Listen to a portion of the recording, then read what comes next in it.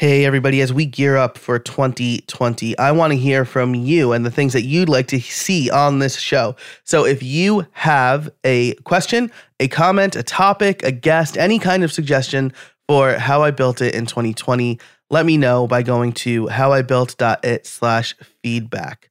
That's howibuilt.it/feedback if you would like to see something on this show in 2020. And now, on with the show. Put yourself in the shoes of an investor. People are coming at you all day long, 50 people a day knocking on your door, seeking money from you. Are you going to take someone seriously if it's just an idea and they haven't put any real either time, blood, sweat, effort, money into it? This guy's not serious.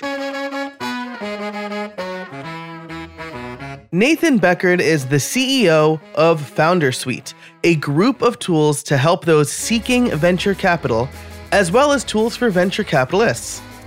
We talk all about how he built this after spending a decade helping startups raise their own VC funds. We also cover how to seek VC funding and if business plans are even useful anymore. I had to write a business plan about 10 years ago, and it was not fun. And I was not a big fan of it because it asked things like, what is your exit strategy? We talk about all of that. So this is a great conversation. It's a fun conversation because it's an area I'm only loosely familiar with. So I learned a lot, and I think you will too. And we'll get into all of that right after a word from our sponsors. This episode is brought to you by our friends at Ahoy, the easiest way to increase customer engagement on your WordPress site. Install Ahoy, create a message box, configure where to display it, and start seeing conversions come in. You can create messages for cart abandonment, upsells and cross-sells, custom support, and so much more. Ahoy's flexible conditions let you choose exactly where and when you want your message to be displayed. I've recently installed it on my own WooCommerce site, and I've already seen increased engagement. And I know this because of Ahoy's powerful analytics and reporting. You will see ROI within days of installing Ahoy, if not sooner. And that's even more true for listeners of How I Built It. You can get an exclusive 20% discount on any plan. Visit useahoy.com/howibuiltit and use the code HowIBuiltIt at checkout. That's useahoy.com, USEAHOY, useahoy.com/howibuiltit, and the discount code HowIBuiltIt. Use those today. Increase your engagement and sales on your WordPress site. Thanks to Ahoy for their support of this show. Hey everybody, and welcome to another episode of How I Built It, the podcast that asks, how did you build that? Today, my guest is Nathan Beckard. He is the CEO of FounderSuite.com. Nathan, how are you today? Very, very good. Thanks so much for having me. Thanks for coming on the show. So I'm excited to talk about this topic because it's not something that I often talk about, but FounderSuite is basically software to help people get funding for their ideas. Is that about right? Yeah, that's correct. It's software for raising capital and managing investors used by startups. Awesome. And did you come up with this idea because you were looking for funding or because you were funding projects and you wanted a better way to do it? What was kind of the genesis of the idea for FounderSuite? Yeah, I spent 10 years or so as a consultant, a kind of a CFO consultant, working with startups, helping them raise capital. And so in doing that, I built some stuff like these elaborate spreadsheets in Excel that I'd use to help like track and manage the investor pipeline and things like that. So it was kind of like, as a consultant, I built some stuff. I'm like, you know what, this could actually be a product that might have a broader audience beyond just using it with my clients. And so that's really where the idea came from. Oh, that's great. So you basically had this internal tool that you built with spreadsheets that you decided to productize. Now, for someone who has never gone through the process of getting any kind of funding, my dad gave me an initial investment of like $1,000 for my business, but that was more of a symbolic thing.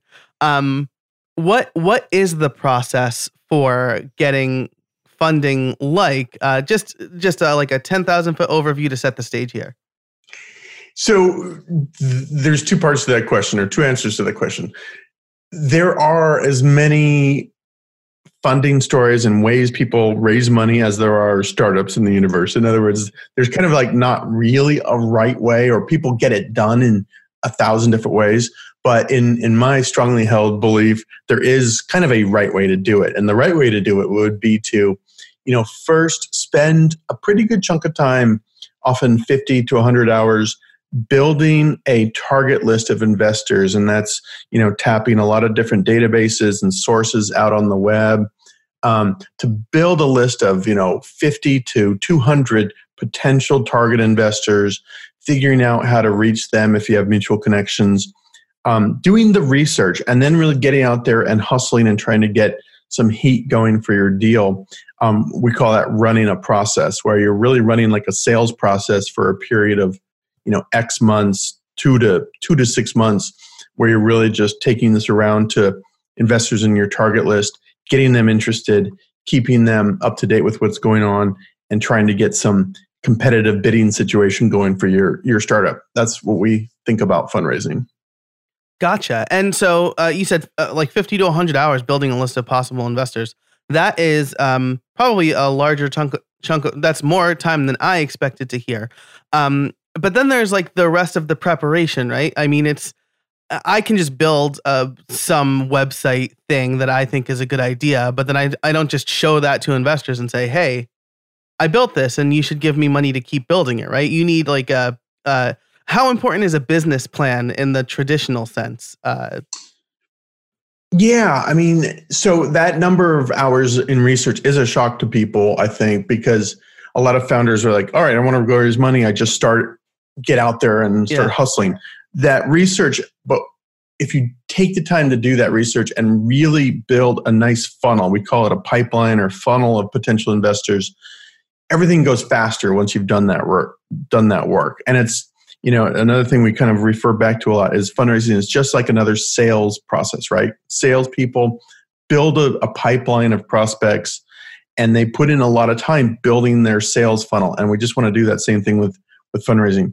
To your other question, I mean, a business plan, it's funny because when I was consulting years ago, like everyone would write a detailed business plan, and these were actual physical written documents, 20 to 50 pages long, and no one does that anymore. However, the stuff that used to go into these business plans, like analysis of your target market and competitive situation and your business model, how you're going to make money, all that stuff is still really important and stuff you still need to know and be able to communicate to investors.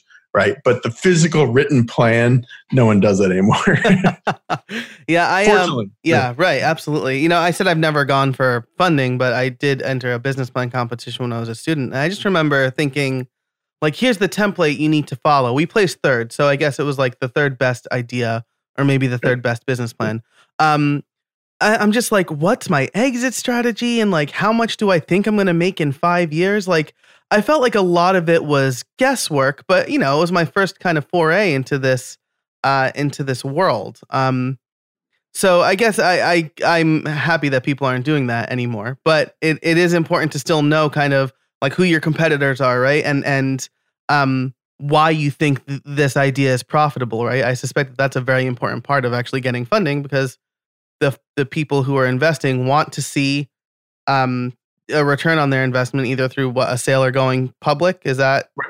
Okay? Cool. So the stage is set a little bit. We for kind of how you go about getting funding. So if I were to sign up for so first of all, the Founder Suite is for somebody who does want to raise funding and come up with and like find investors, right? Mm-hmm. Yeah. So what does that process look like if I were to sign up today for that? Yeah, so we have 5 different tools within the platform, and they kind of match, how fundraising actually happens. So we have a database of investors. It's like 40,000 funds and about 100,000 angels and high net worth individuals. And so, of course, that is something you search on by industry or location or type to help build that top of the funnel, right? To help build that target list. So that's the database. And then we have a CRM, which is like a Kanban board style where you have each investor is represented by a small card.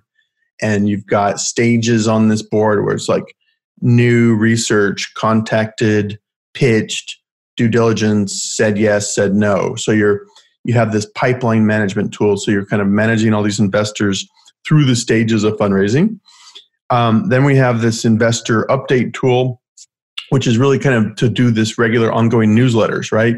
Whether you're building relationships with investors or if you're lucky enough and you raise some money, you got to, keep these investors up to date with what's going on with your company and your business. So this is a very nice newsletter tool designed to do that. There's a pitch deck hosting tool, one of the most common things. People don't do business plans anymore, but you still need a pretty solid pitch deck, right? PowerPoint, PDF. This is a way to upload that into the cloud, create a URL around that, which you can then send to investors, track which investors are looking at your pitch deck.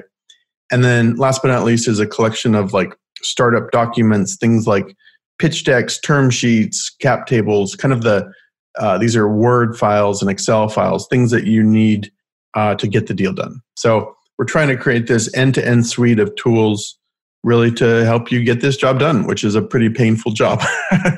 Yeah, I mean, just like the idea of kind of going to people and asking them for money, and that's a big risk either way. But I mean, making the process easier. It sounds like the process is easier for both you, for both the person seeking funds and the investors, right? Because you have these kind of pre-made documents that I'm sure the investors probably like to use or like to see so that they don't have to spin their wheels or whatever. Absolutely. I mean, I don't know what I'm making up this statistic, but call it 99% of founders who are raising money, this is their first time doing it, right? Mm-hmm. Yeah, right. So anything that helps them kind of learn the process faster and reduces some of that friction and complexity and frustration, that's what we're all about. Yeah, that's fantastic. And the investor update tool was something that kind of jumped out to me as you were kind of explaining this, because you mentioned that it's not necessarily just people who have already invested. It's maybe people who expressed some sort of interest, right? Maybe they said you need to hit this milestone before we invest. Is it something like that? Absolutely. You're hitting the nail on the head. I kind of think of the investor update as two different tools. It's one tool, but there's sort of two different uses. One is after you've raised money, you got to keep your investors updated with what's going on in the business. That's just your fiduciary duty as an entrepreneur to do that, right? But the other part is before raising money is kind of the marketing side of things, right? You might have 100 investors on your target list or your prospect list, and you want to be building a relationship with them and kind of showing them that you're a founder who can execute and get things done, and you're moving the needle. And that has to play out over usually a period of time, right? That doesn't happen in 1 month. Mm-hmm. That's like they want to watch you as an entrepreneur and see how you're making progress. And that's where the investor update tool really helps to kind of warm up those investor relationships, even before asking them for money. Really important, funding hack, if you want to call it that. Yeah. They want to get to know you, right? I mean, if you're selling a product online, it's more likely somebody's going to buy something from you if they know, like, and trust you. I'm sure that's even more magnified when you're asking somebody for several thousand, tens of thousands of dollars, whatever it is that you're asking for to fund your business. 100%. You hear people call fundraising like a marriage. You're sort of getting married to these investors for the next 5 to 10 years of your life. You can't really get rid of investors once they've invested in your company. They're attached to you and you're attached to them. So building that relationship in advance is really super, super important. This episode is brought to you by Pantheon. Starting a new project? Looking for a better hosting platform? Pantheon is an integrated set of tools to build, launch, and run websites.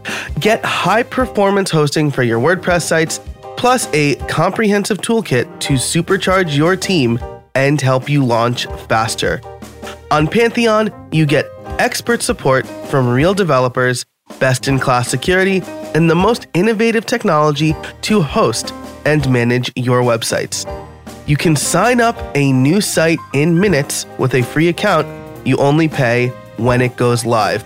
That is my second favorite feature to Pantheon, only to the easy ability to create dev, staging, and live servers and push to GitHub. It's very easy to set those things up on Pantheon. So you can head over to pantheon.io today, again, to set up a free account. Pay only when it goes live. Thanks so much to Pantheon for their support of this episode and this season of How I Built It.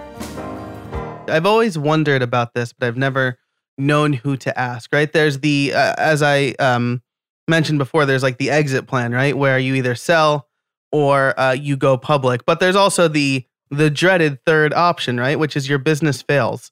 What happens, maybe if you can talk about this, what happens if, say, you give me $10,000 to start a business? That's a very, I assume that's a rather low number. But let's say you give me $10,000 to start a business and the business fails. Am I beholden to you at all for that $10,000, or is it like some assumed risk on the investor's part? It's assumed risk on the investor's part.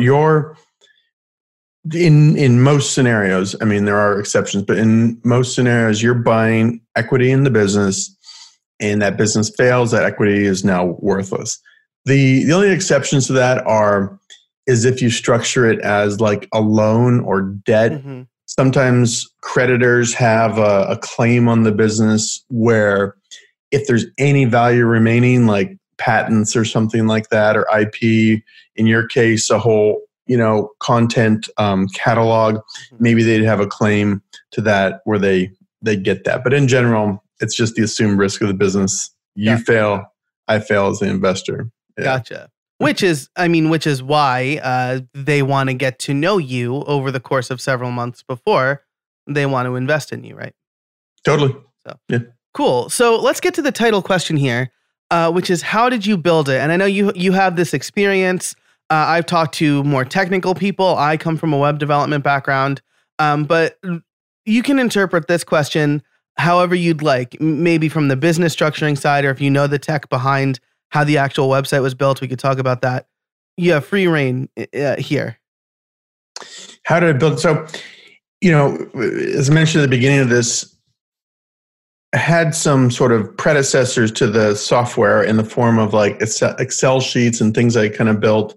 I'm not a technical guy at all, really. I'm a business guy, finance guy to be exact. And so it was actually very daunting. Like, okay, I've got this idea. How do I build this? First, I spent maybe a month like trying to find a technical co-founder, someone who would just sign up with me and build this for me, right? And that really was useless. No, if you're a good engineer, coder, you don't want to just like take a gamble for equity on someone else's idea. Mm-hmm.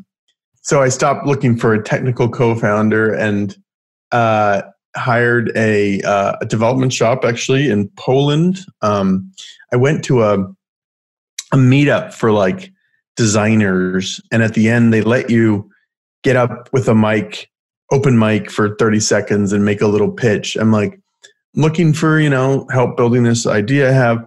And this guy in the audience is like, oh, we've got a development shop in Poland that can help you out with. Company is called CodeQuest.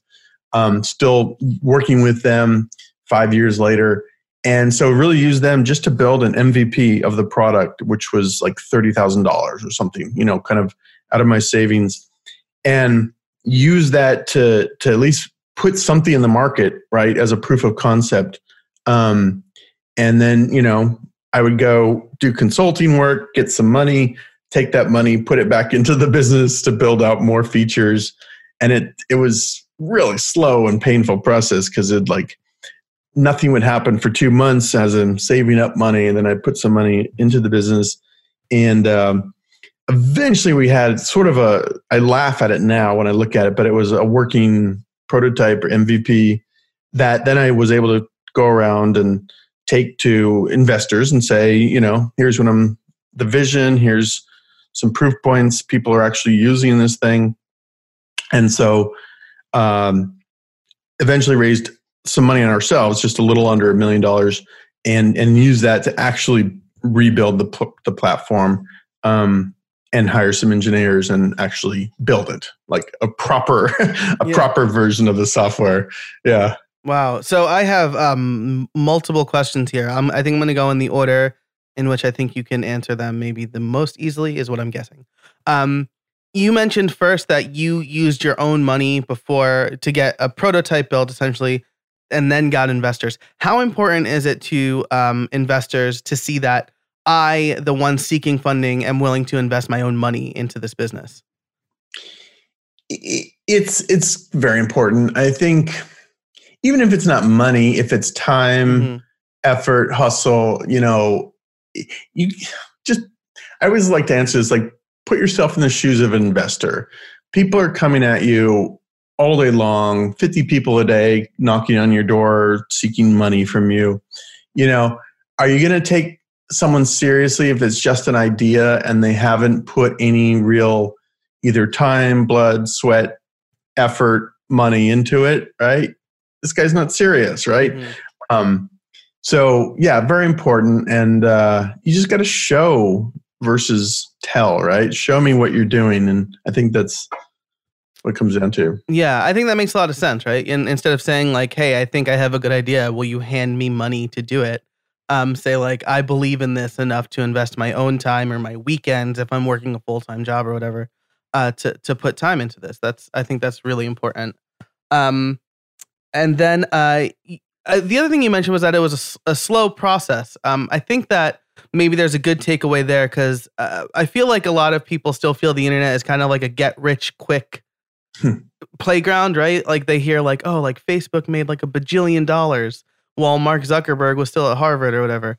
Or like Google, like somebody just handed Google a check and like didn't expect like no deals or whatever. But I think that that's an important point. You know what you're doing, you're investing your money, and it's probably going to take longer than you think it's going to if you want to do it right. Totally. It just, a lot of times these overnight success stories that sound overnight actually had 7 years of build up before it. Yeah. And surprising when people really dig into some of these businesses that are going public, like they've been around for 10 years or whatever, right? It's not overnight. And those early days, especially if you're not if you're not the hacker who can code this away 14 hours a day, it's just going to take longer, Yeah, absolutely. I like to think about like the Olympics like that. People see the gold medalist, but they don't see that the gold medalist has dedicated their entire life to getting to the point where they are now an Olympic gold medalist. So, Totally. yeah, I think that's really interesting. And then what you just said alludes to the last question that I wanted to ask around this, which is, what was it like being a non-technical person working with an agency? I know a lot of technical people listen to this. I do a lot of client work with non-technical people. I'm also in the education space, so I try to be mindful of that. But what was the communication like there? Yeah, challenging for sure. It was.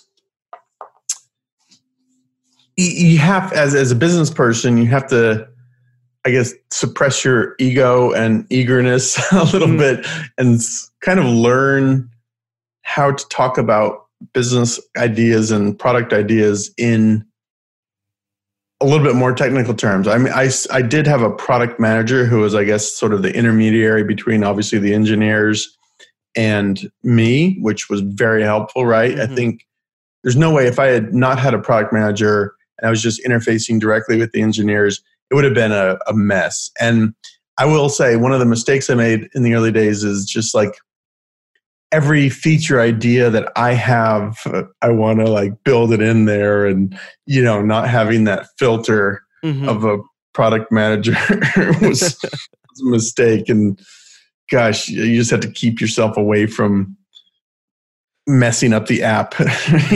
Yeah, well, which is like, I mean, that's I think the most important role of a project manager, right? Is they're protecting you, the client, from making sure you don't blow your budget or you don't try to put too much in at the same time to make it a bad app. They should also be protecting the dev team from what's called scope creep, right? So like I've worked with project managers who just liked saying yes to the client. And as a result, the developers weren't happy and the client wasn't happy. So I think that's an important role the project manager needs to play. Totally. Yeah. You mentioned, you had a bunch of ideas. You're really excited about this. You were working with a project manager. So the project manager, I suspect, would talk to you, get the features, like the ideas that you had, and then essentially translate them to the development team. Is that about right? That's right. The project manager, he and I would sit down, sometimes over beers, sometimes in front of a whiteboard, and just kind of scope out stuff and throw stuff up on the whiteboard. And then he would take it. And I think at the time we were using Jira for this, and kind of turn them into like development tickets. We've switched to Trello now for a lot of that work, and different project manager. But yeah, that's basically it. Like he would kind of take the ideas and put them into development tickets. Cool, very cool. And then as far as testing goes, was it you doing most of the testing, or did you have other people testing as well? Yeah, me and the project manager, and probably needed to do more of that. I would say that was another maybe mistake, is we put things out to the live into the universe probably before they were really ready, and you're kind of hoping your early users are patient with you, and they're not always right. So yeah, that's really interesting and funny. Like it's something that I feel like every developer, every person building something wants to do. They've tested something. I personally am very bad at testing because I equate it to like building a chair. And then like slamming that chair against the wall to see if it breaks. Like you don't want to break your chair. Yeah. So I can totally level with that. It's not as sexy as building stuff, Yeah. Testing. Yeah, exactly. But it's the stuff that the users are going to see. So, it is important. This episode is brought to you by Cloudways. Are you facing performance and security issues, or launching your ambitious project with WordPress? Look no further. Cloudways has got you covered. Their managed WordPress hosting is the best choice for websites looking for ultimate speed, advanced security, and 24/7 expert support. Now, a lot of hosts promise a lot of things, but they have a whole bunch of features to choose from, including cloud providers like DigitalOcean, Amazon Web Services, and Google Cloud. And you can quickly and easily get up and running with your WordPress website without the need to be a system admin. You get a CDN, scalability, staging, and backups out of the box. I recently set up a WordPress website on AWS with Cloudways, and it was by far the easiest experience I have ever had with AWS. Cloudways works as an extended team for individuals and businesses, handles all of the server management, and lets you focus on building amazing websites for your ever-growing business.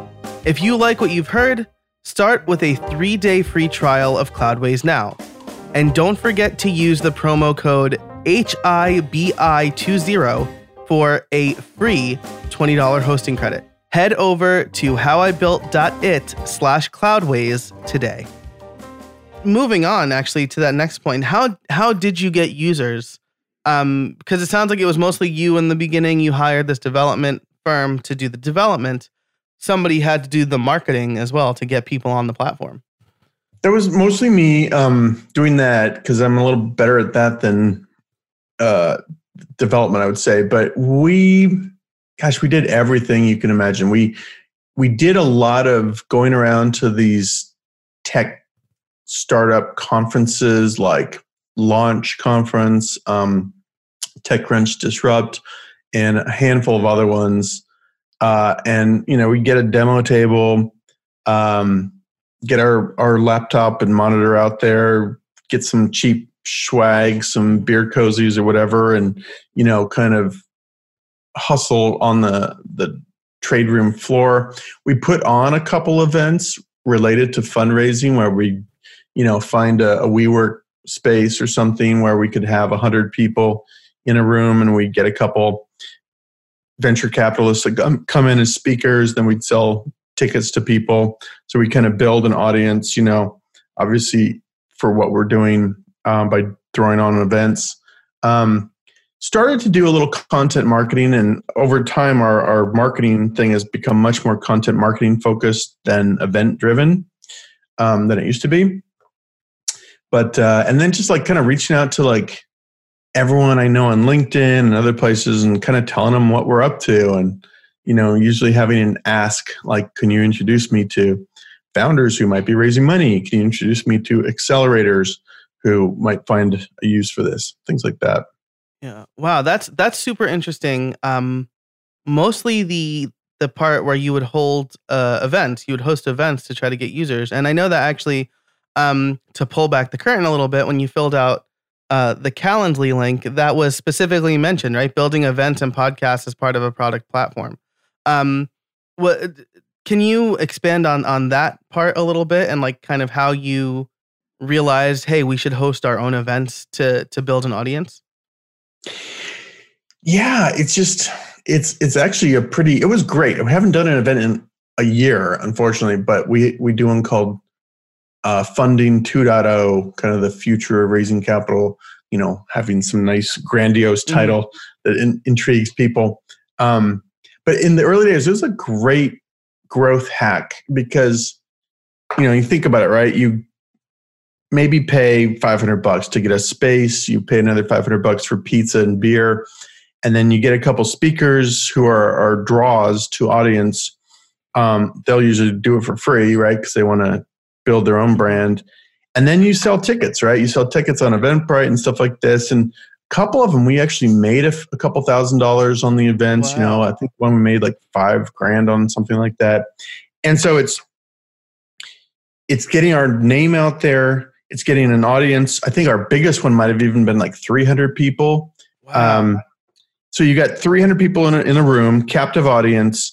They're there because they're interested in venture capital or raising capital. Obviously, you're, moderating the sessions. So you're introducing Founder Suite and what you do. So you're kind of promoting there at the event.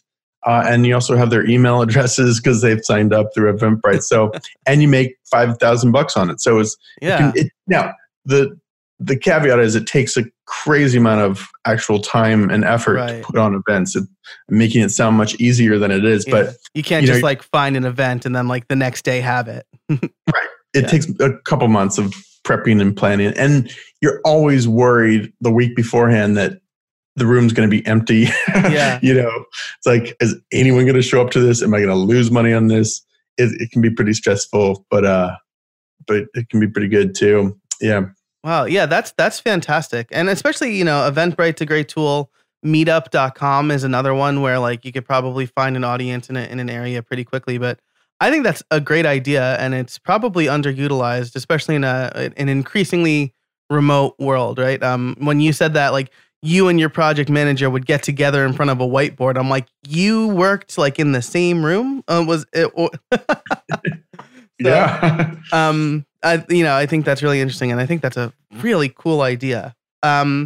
So as we're coming up on time here, you kind of mentioned Funding 2.0, and I'd love to talk about plans for the future, not only of FounderSuite.com, but also of kind of venture capital in general and getting investors, because now there's like, there's like Kickstarter and Indiegogo, for example. I think those are probably a different animal. But then there are also tools where you can get like a bunch of micro investors, quote unquote, right? But they're like actual angel investors. And the term or the website is totally escaping the name is totally escaping me right now, but I know my friend used it to get funding for his startup. Was it a crowdfunding platform or something else? It wasn't crowdfunding in the same sense as Kickstarter and Indiegogo. Like, I think there were actual investors on there making smaller investments. And I really wish that I could remember the name of it. But well, there are there are a number of sites out there, and there's a bunch of them. Kickstarter and Indiegogo are interesting, right? They kind of pioneered the crowdfunding model, but it would usually be crowdfund like where you are basically pre-purchasing a consumer product. I've got an idea for a new clock radio or whatever the thing is, cooler with a radio built into it or whatever. And you're, backing it, giving the company money. You're getting the product before everyone else and some other perks. A whole bunch of other sites have come on and done equity crowdfunding, which is probably what your friend was doing, where investors can buy small amounts of stock in a startup. Yeah. That can work. I have thoughts on this. Equity crowdfunding can work if you've got one of two things. Either something like really unique and novel. Again, I think one of those Kickstarter campaigns was like that cooler with a built-in radio. Something that's like really cool and people are just fired up about it. Or if you already have an audience that you can tap to invest in your business, right? If, like you've got followers for your show, if you're going to crowdfund for your show, you might be able to tap that audience to invest. If you don't have those two things, I don't think equity crowdfunding is very compelling. A lot of these sites will sell you on this idea that you just come in, pay them $100 or $1,000, whatever it is, post up like a description of your business, and investors are going to flock to you. That's not reality. You kind of have to bring your own audience. Yeah, that's a really good point. That's actually a lesson that I just learned. I went to like a Patreon workshop recently because I'm trying to build up the Patreon for my podcast. And I thought just like, I'll post a page, like people will pay $5 a month. And I'm like, but I'm barely telling them about it. I'm not giving them any benefits that are worth the $5 a month. So I think you're absolutely right about that. AngelList, is that one? That's the name that just came to mind. So they're one of the older and probably larger equity type crowdfunding. I don't even know if they even call themselves that anymore, but they are in that category. And we actually raised a little bit of money on AngelList, which was great. They've evolved a little bit since those days. I don't know how long recently your friend did it, but now they're more helping facilitate like syndicates. So if you're an angel investor, you can build out a syndicate and do deals. So I think that's... Yeah. So actually, that's a really interesting kind of, not necessarily reversal, but a direction change. So I guess the root of my question is, and I think I probably know the answer to this already. Do you think that platforms like this are eventually going to replace our traditional investors? And actually, let me stop there because we've never actually defined like types of investors, right? Like you have, I think they say that the first investors you should go for are friends, fools, and family. Is that right? Yeah. Yeah, sure. Right. And then is it angel investors? Yeah, typically angels, and then beyond angels, you might have seed funds, seed venture funds, and then larger venture funds. And then, as you kind of get way later, you have your private equity firms. There are other entities around there like family offices. That's usually like an investment team doing deals on behalf of like a wealthy family. There are some other types of investors out there too. Gotcha. So, so do you think that like these types of crowdfunded platforms could eventually replace the traditional investment models? Or do you think that they're pretty much here to stay because ideas are getting bigger, funding is such an integral part to a startup business? Yeah. The problem with some of these platforms is we call it the adverse selection problem, where the neediest, so it's a marketplace, right? You're trying to have startups on one side and investors on the other. The neediest startups are the ones that often gravitate towards these platforms. Like sometimes kind of, let's be honest, the crappiest startups are the ones that are like, tried to raise money other ways, they can't. So they're now flocking to these platforms. And on the other side of the coin, top tier investors already have so many good deals coming at them that they don't need to come to these platforms.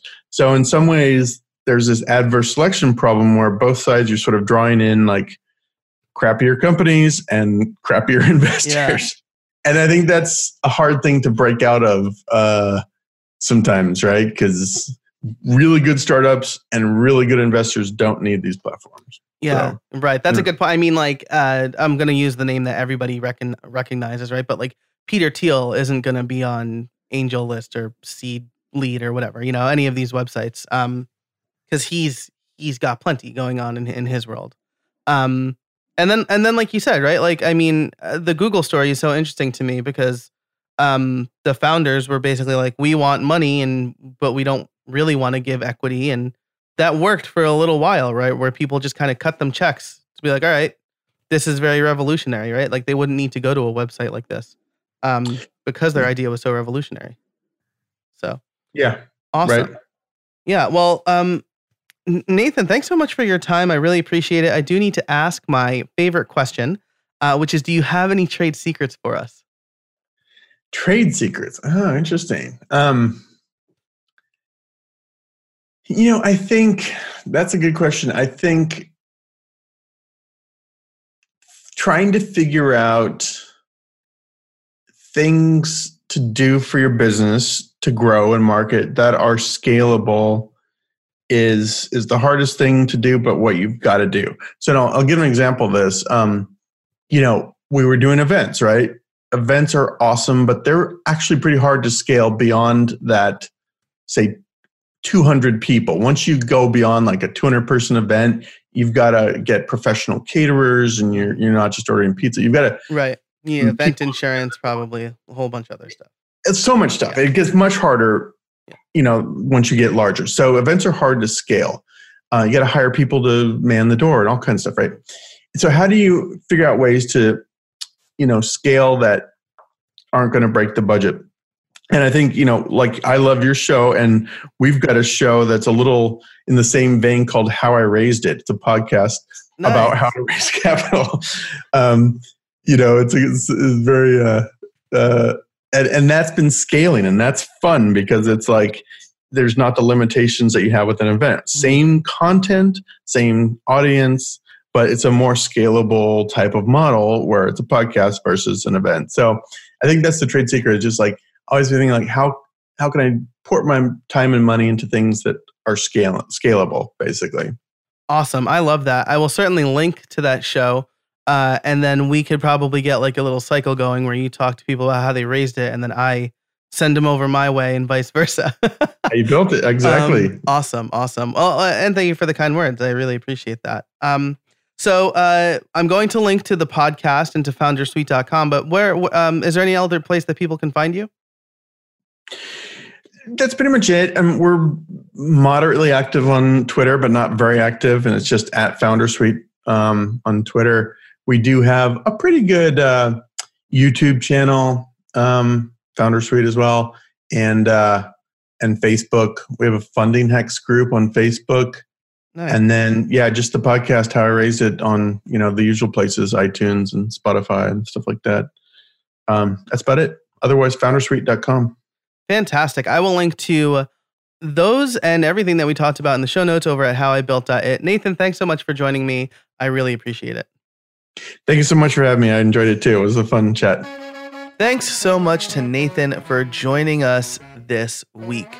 I love his story. I love that he used his own money to build a minimum viable product, which he needed to get funding, right? So I loved that. I loved that he said something that has been echoed since the very first episode of the show. Overnight successes are not ever overnight. And then we talked a little bit about his plans for the future, and his trade secret was trying to figure out things to do for your business to scale and grow is hard, but it's extremely important. And I'm going through this right now. There is a lot I want to accomplish in 2020, including taking my business to the next level, and planning all that is very difficult. I said this morning, as I record this, that it's an art form to be intentional. And I think that gets to the root of what Nathan was saying here. So thanks again for his time. Thanks again to our sponsors as well. They are Ahoy, Cloudways, and Pantheon. Definitely check them out. If you liked this episode, be sure to like and subscribe in Apple Podcasts or wherever you listen to podcasts. Now, as we approach the end of Season 7, and I'm gearing up for Season 8, I have some plans to be more intentional. And I want to hear from you. So if there's a topic that you are interested in or a question that you have, you can go to howibuilt.it/feedback. It is an extremely simple form, just your email address and the feedback you have. The email address, just so I can write you back and maybe get more information. But I really want to hear from you as I gear up for 2020. So once again, that URL is howibuilt.it/feedback. It will be in the show notes for this episode, which you can find over at howibuilt.it/146. And until next time, get out there and build something.